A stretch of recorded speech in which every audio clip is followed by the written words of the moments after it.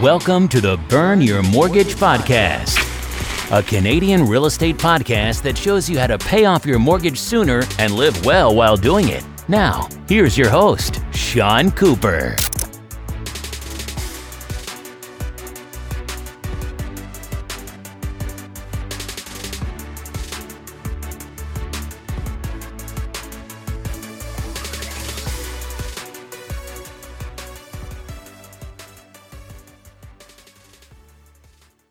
Welcome to the Burn Your Mortgage Podcast. I'm Sean Cooper, and it's great to be back for another episode.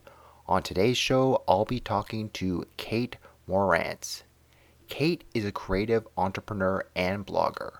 After graduating from the Smith School of Business at Queen's University in 2008, Kate worked in various marketing and strategy-based roles at large organizations. In parallel, she developed a lifestyle blog as well as a handmade sticker shop on the Etsy platform. In early 2017, she left her corporate job to pursue her entrepreneurial passion full-time.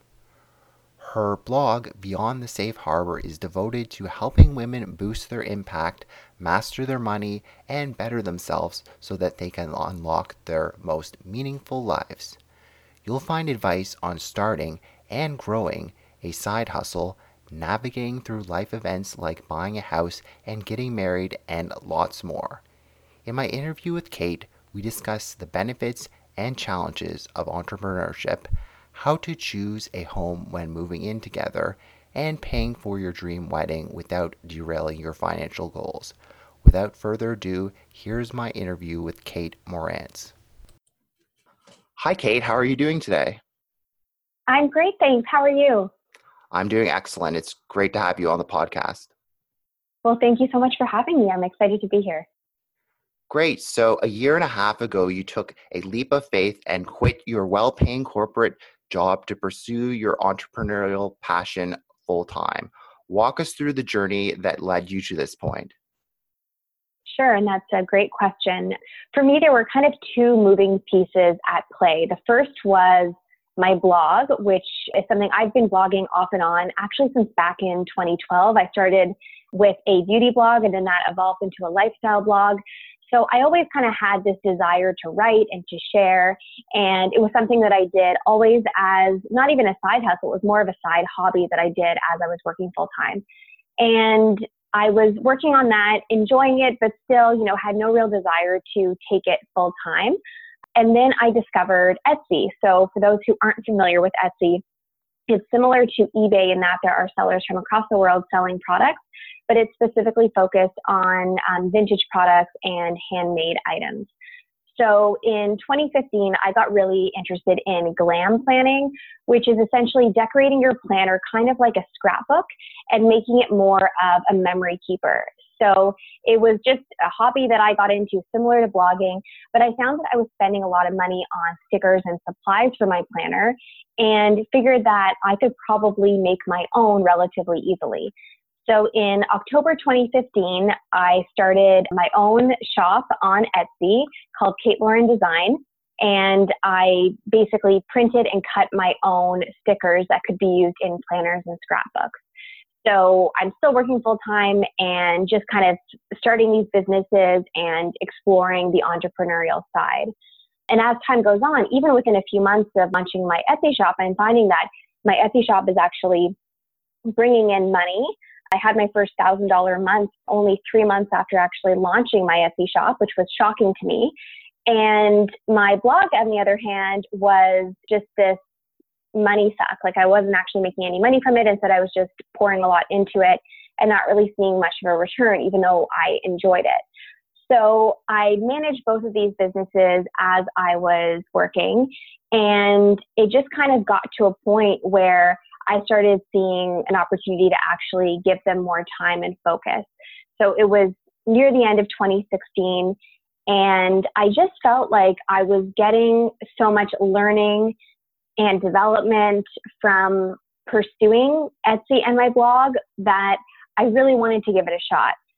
So I did a lot of thinking and soul searching because it was going to be a huge decision to actually choose to leave my corporate job But there were three things that it really came down to.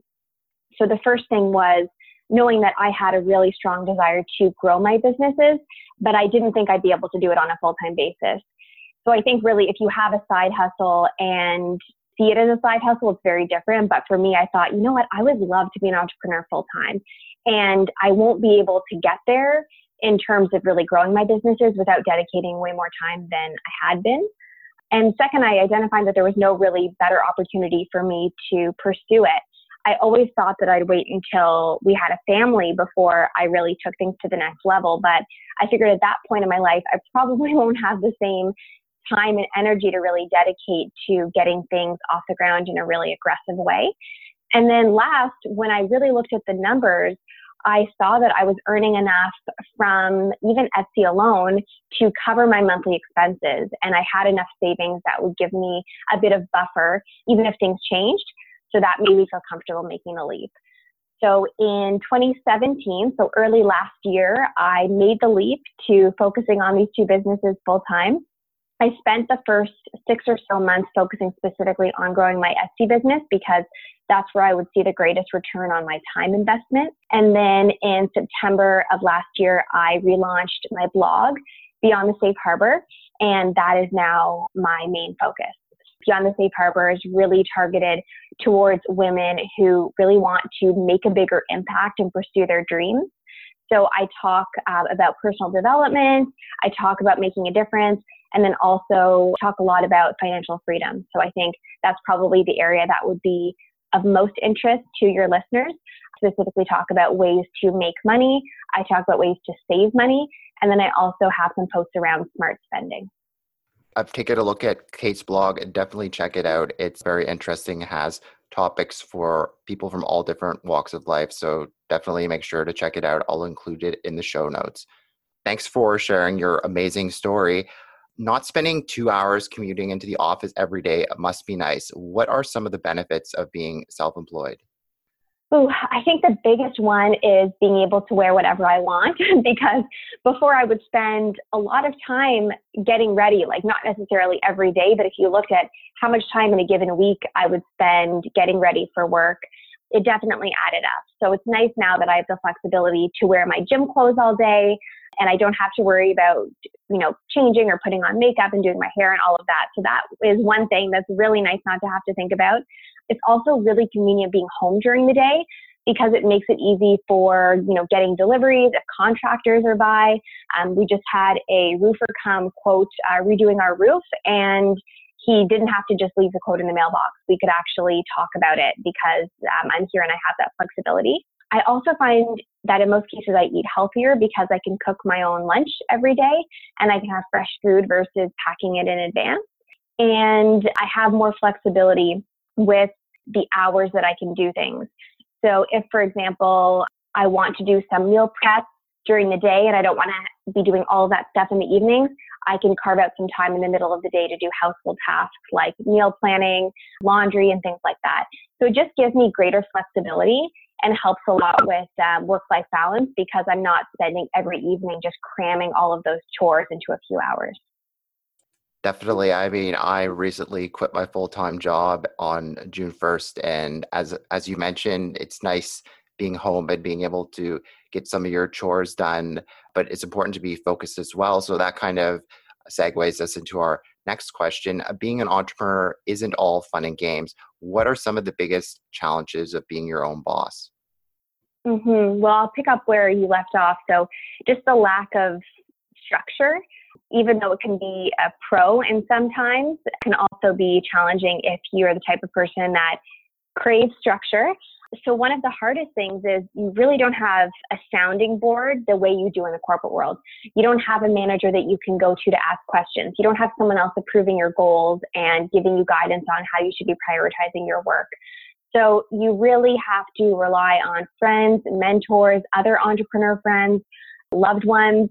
If you want to get that kind of insight and input, you just have to do more work to kind of get that feedback. And you also have to motivate yourself. So, thankfully that's not something that I struggle with, but it's not always easy to motivate yourself to necessarily do the maximum you could do every day. So you really have to push yourself if you want to get strong results. And if you want to go outside your comfort zone, try things you haven't tried before. It all has to come from you. That's a definite shift. That can be a challenge. It's also the type of thing that can be disheartening or discouraging. So you're used to, when you work in the corporate world, getting positive feedback and having that kind of system set up to reward you if you are achieving great things and if you're putting in a lot of effort. But when you're running your own business, sometimes you lack that, especially if you don't see the results that you're expecting and you're doing everything on your own in kind of this isolated bubble. That can feel challenging.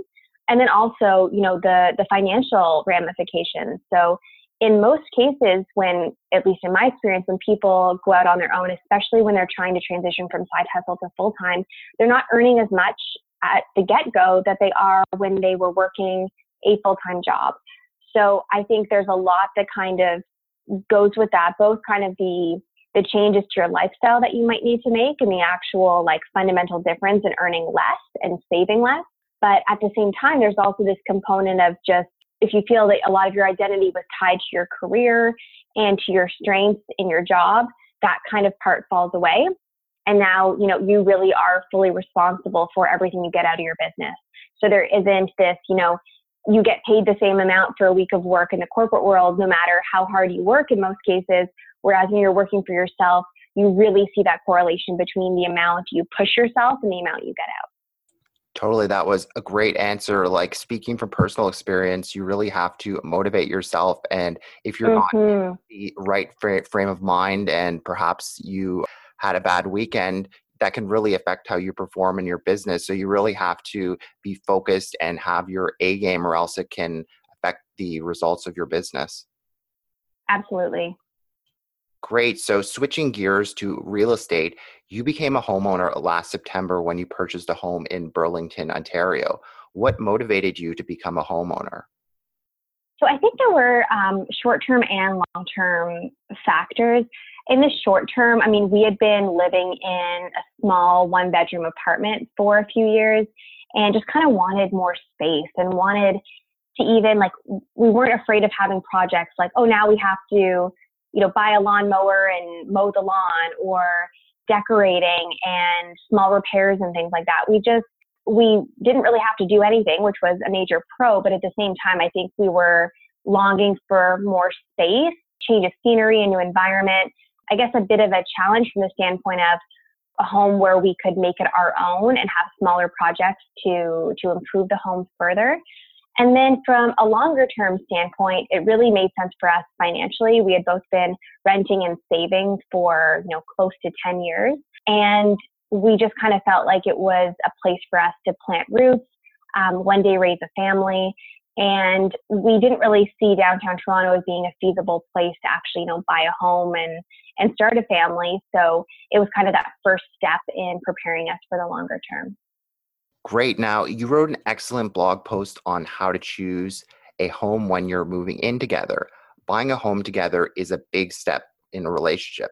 How can couples help ensure it goes smoothly? Yeah, that's a good question. And in the post, I also talk a lot about if you are moving in together and you both have places, say you're both renting, for example, how to go about figuring out if you should start somewhere fresh or move into one of your places, have one of the two of you relocate, because I think that's kind of a topic that people don't always talk about, that has its own nuances. But I can speak now in terms of the actual transition to buying a home together. And I think a lot of that comes down to really having that open communication. So both individuals sharing what's important to them in a place, especially if you're buying a home, because in that case, you're probably going to be there for longer than a few years. So looking at what's important to you in terms of the neighborhood, the location, the attributes of the house. Do you want a big backyard? How many bedrooms? What types of hobbies and interests do you have that you would need the house to kind of be able to cater to? So for example, if you loved cooking and baking, you'd probably want to have a decent sized kitchen. So I think kind of starting things off by both people speaking about what's important to them and kind of aligning on criteria as a couple. And then throughout the process, being careful to really listen to what your partner is saying and to have an open mind to what they think about the houses that you're seeing, but then also not being afraid to speak your own mind, because again, this is a huge decision, and it's important that both of you really share what's on your mind. And then I think just doing your research on the home, the location, the neighborhood, and really comparing apples to apples, because when you're buying a house, especially when you think this could be your forever home, it's easy to get swept up in the emotion of actually, dreaming about what your life will be like. But at the same time, you need to still keep an eye to the facts and make sure that you're not getting into a bidding war and overpaying because you feel this emotional attachment that's not necessarily realistic. Looking at what types of things would impact the resale value. So for example, we saw a house that we really liked, but there were train tracks that were a little bit behind where the backyard was, and you could hear the sound of freight trains going by. So that's the kind of thing that we might not mind, but it would probably impact the resale value. So just, making sure that you're balancing your head and your heart. And then lastly, just pacing yourself, because it's a long journey. We probably saw, I don't know, it must have been like over 100 houses through, showings and open houses over, a 4 or 5 month period. So just don't be hasty, pace yourself. There will always be another house, and there will most likely be a house that you like just as much as something that you might have to let go. So it's a journey. Don't rush yourself, and take the whole thing really seriously, because it's a huge decision. Yeah, and I also find it's helpful to take notes when you're viewing all these properties, because honestly, when I was searching for a house for almost 3 years, I forgot about some of the houses that I saw. And yeah, I mean, you don't want to be forgetting about the features of the house. This is your single biggest purchase of your lifetime. So I find that it helps to take notes when you're looking at the property. And as long as it's not a big bidding war and you have to make that decision that night, at least you can go home and look at all the pros and the cons in the comfort of your home, and then make that decision, because you want to make sure that it has everything that you want, and you certainly don't want to make that decision hastily. Mm-hmm. And also, a lot of realtors will give you the sold information. So you can go back and say, oh, there were these 5 houses that we were interested in last month. What did they end up selling for? So the research doesn't have to stop when you don't get a house or when you don't put in an offer. I think there's also a lot of value in looking back and then seeing what things went for and getting a really good feel for the market that way. Definitely. And speaking of bidding wars, you mentioned when you were house hunting that bidding wars were commonplace. Losing in a bidding war can be discouraging. I know that firsthand. I lost in several bidding wars when I was looking for a property. So how did you manage to stay motivated and keep searching for a home even after losing in bidding wars? Yeah, I think a lot of it was just we didn't get too attached to any home. So there were houses that we liked, but we recognized that each one had pros and cons. So if we didn't get a house, then okay, well, we were aware that there are plenty more houses out there, and each house had cons that we then knew might be present in a different house. So for example, we might miss out on a house with a gorgeous kitchen, but they didn't have as many bedrooms as we wanted. So then, okay, well, maybe we'll get a house with the number of bedrooms that we want. There's always, there kind of is no perfect house. So you're just getting different variations that rank slightly differently on the criteria that matters most to you. I think that kind of takes the pressure off, because you're not putting any one house on a pedestal and you're able to detach a bit. So I think that really helped us. And at least once a month, we would see a house that we really liked. So we didn't feel a sense of lack. We felt like there was enough in the market that we'd be able to find something. So those types of things helped.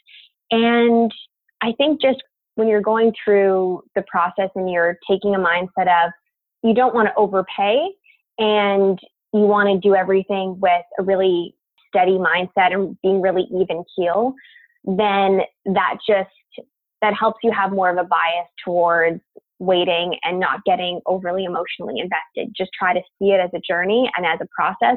Go into it knowing that it might take a while. And then I think you'll have yourself kind of in the right place that if something doesn't work out, you can move on to the next one. Definitely. And I think it helps that you're also a first-time home buyer, because imagine the pressure of selling your house and then the property closing in maybe 60 or 90 days and having to find a property in that time frame. So I definitely think that people need to consider whether selling their house first makes sense because, yeah, you don't want to feel pressure to find a house in 60 or 90 days. I mean, I guess you could kind of rent in the interim, but I don't know about you, but I don't really feel like putting my stuff in storage and renting until I can find a place. So yeah, it certainly helps being a first-time home buyer, not having that added pressure. Yeah, I can't even imagine because we started looking in March and didn't end up buying until like late July, I think. And we were able to give, 2 months notice to our landlord with the condo. So we had the utmost of flexibility. We didn't really feel that pressure because we were obviously able to negotiate our close date around what would give us enough time to give that notice.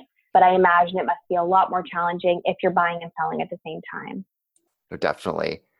So to deal with high home prices, we're often told to drive until you qualify. That's exactly what you did. You went from renting in downtown Toronto to living in a detached home in the suburbs. How are you adjusting to life in the burbs? Well, it's been a huge adjustment in good ways and also challenging ways. So one of the biggest pros has been just the space that we have. I have my own office now, and beforehand, my desk was like in our dining room, which was like right next to our kitchen and right next to the TV room in the condo because it was so small. Not that it made it hard for me to take my business seriously, but it didn't give me the productivity and kind of the separation from the rest of my life that I have now. So every morning I go into my office, I work there during the day, I leave at the end of the day, and it just gives me that separation that I didn't have before. So that's been one of the best things about having the extra bedroom in the new house.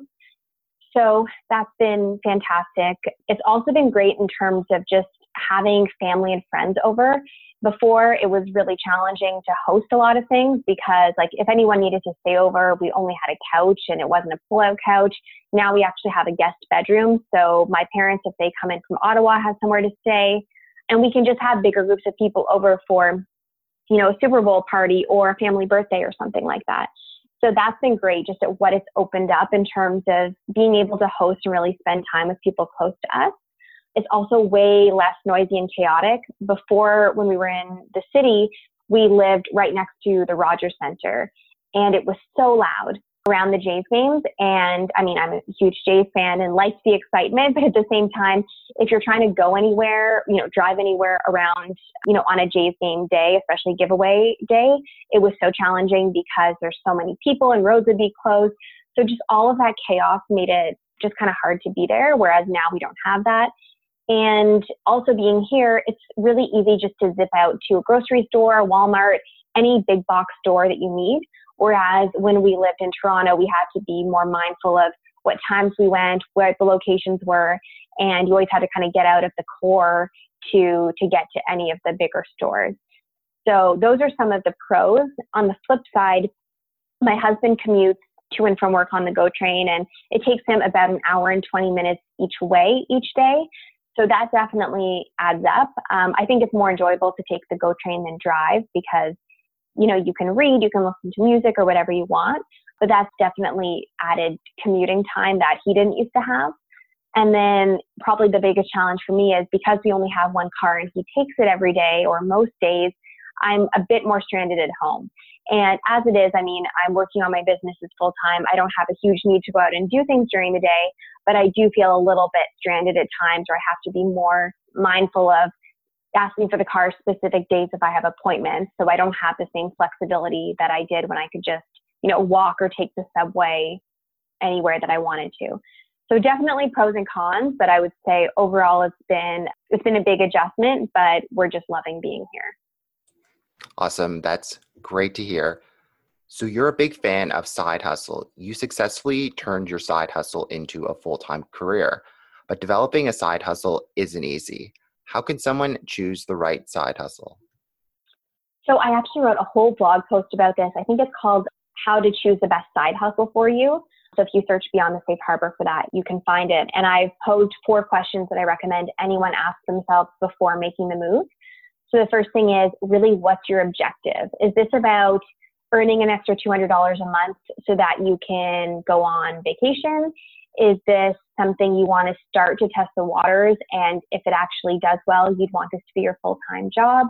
like, what are you going in kind of hoping and expecting? Because if you have a grander objective, you're probably going to have to put in more time and maybe more money into actually getting it off the ground.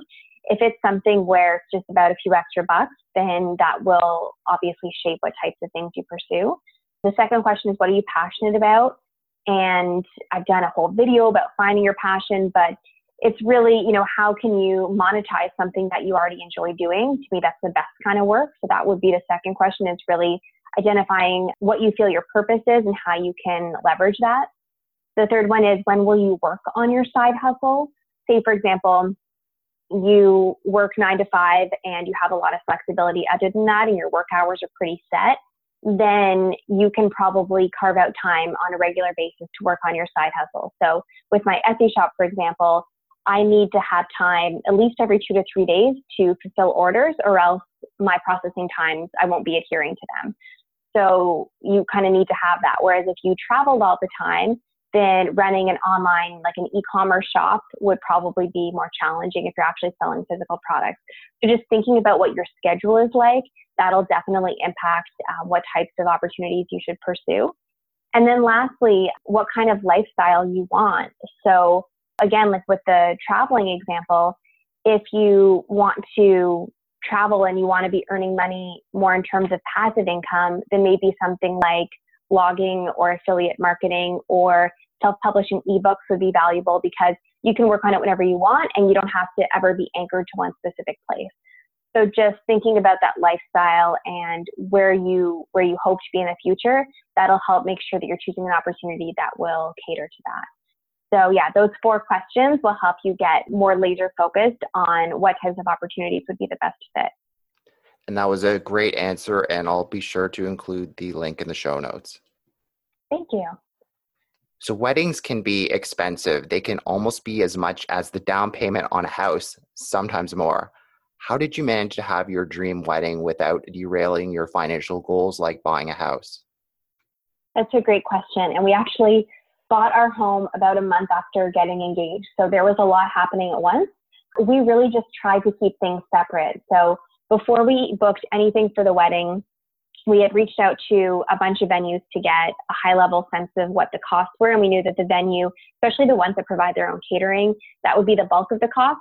So we were able to use that, and then other resources and tools around average cost of different things for weddings to put a budget together. And then we really just worked to keep that separate. So we had our wedding budget that included everything we could think of, including buffer, and kept that as a separate budget and separate funds from the housing costs, like from the closing costs and all of that we were already anticipating on the house front.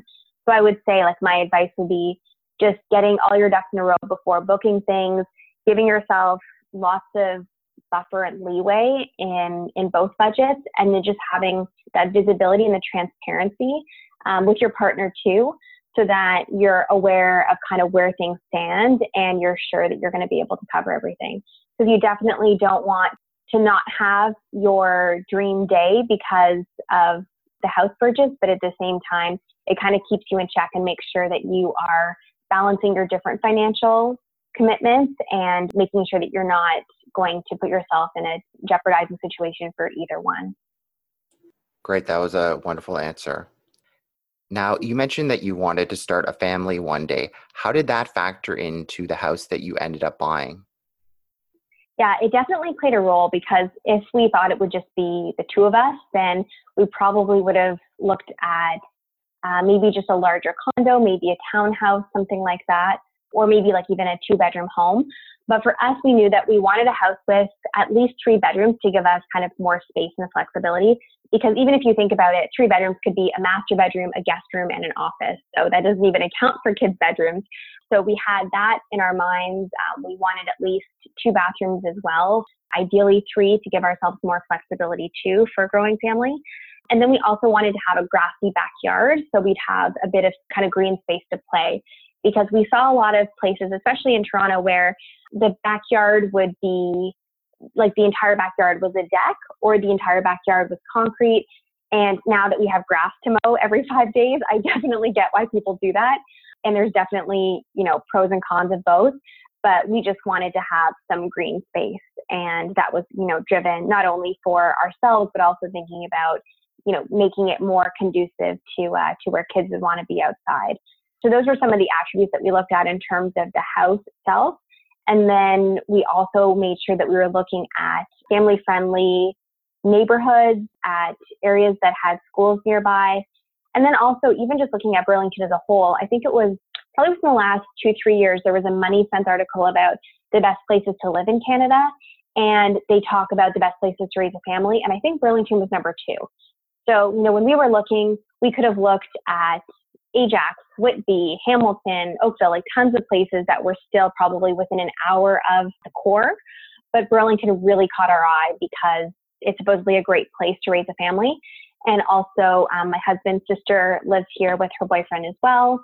So just knowing that moving here, we'd already have a few people that we knew, that made it a little bit more reassuring. Great. So Kate, it's been great having you on the show today. Before I let you go, is there anything of interest that you're working on that you'd like to share with our listeners? Yeah, well, thank you for having me, first of all. I'm always producing new content for my blog, Beyond the Safe Harbor. So that's www.beyondthesafeharbor.com. Posted a lot about choosing your side hustle, how to turn your side hustle into a full-time business, different tools for solopreneurs and entrepreneurs. So if you are interested in pursuing, growing your business, or even just starting a business on the side, I have tons of articles and resources, favorite tools, all of that information you can find on my website. I also have an email list where every Tuesday I send either a thought-provoking or a motivating or encouraging email for people who are really looking at living their best lives. So personal development or financial freedom, making a difference, those types of topics. You can also subscribe to my newsletter on my website. I definitely look forward to those emails every week. Thank you. Great. Thanks so much for being on the show, Kate. Oh, thank you for having me, and I really appreciate it.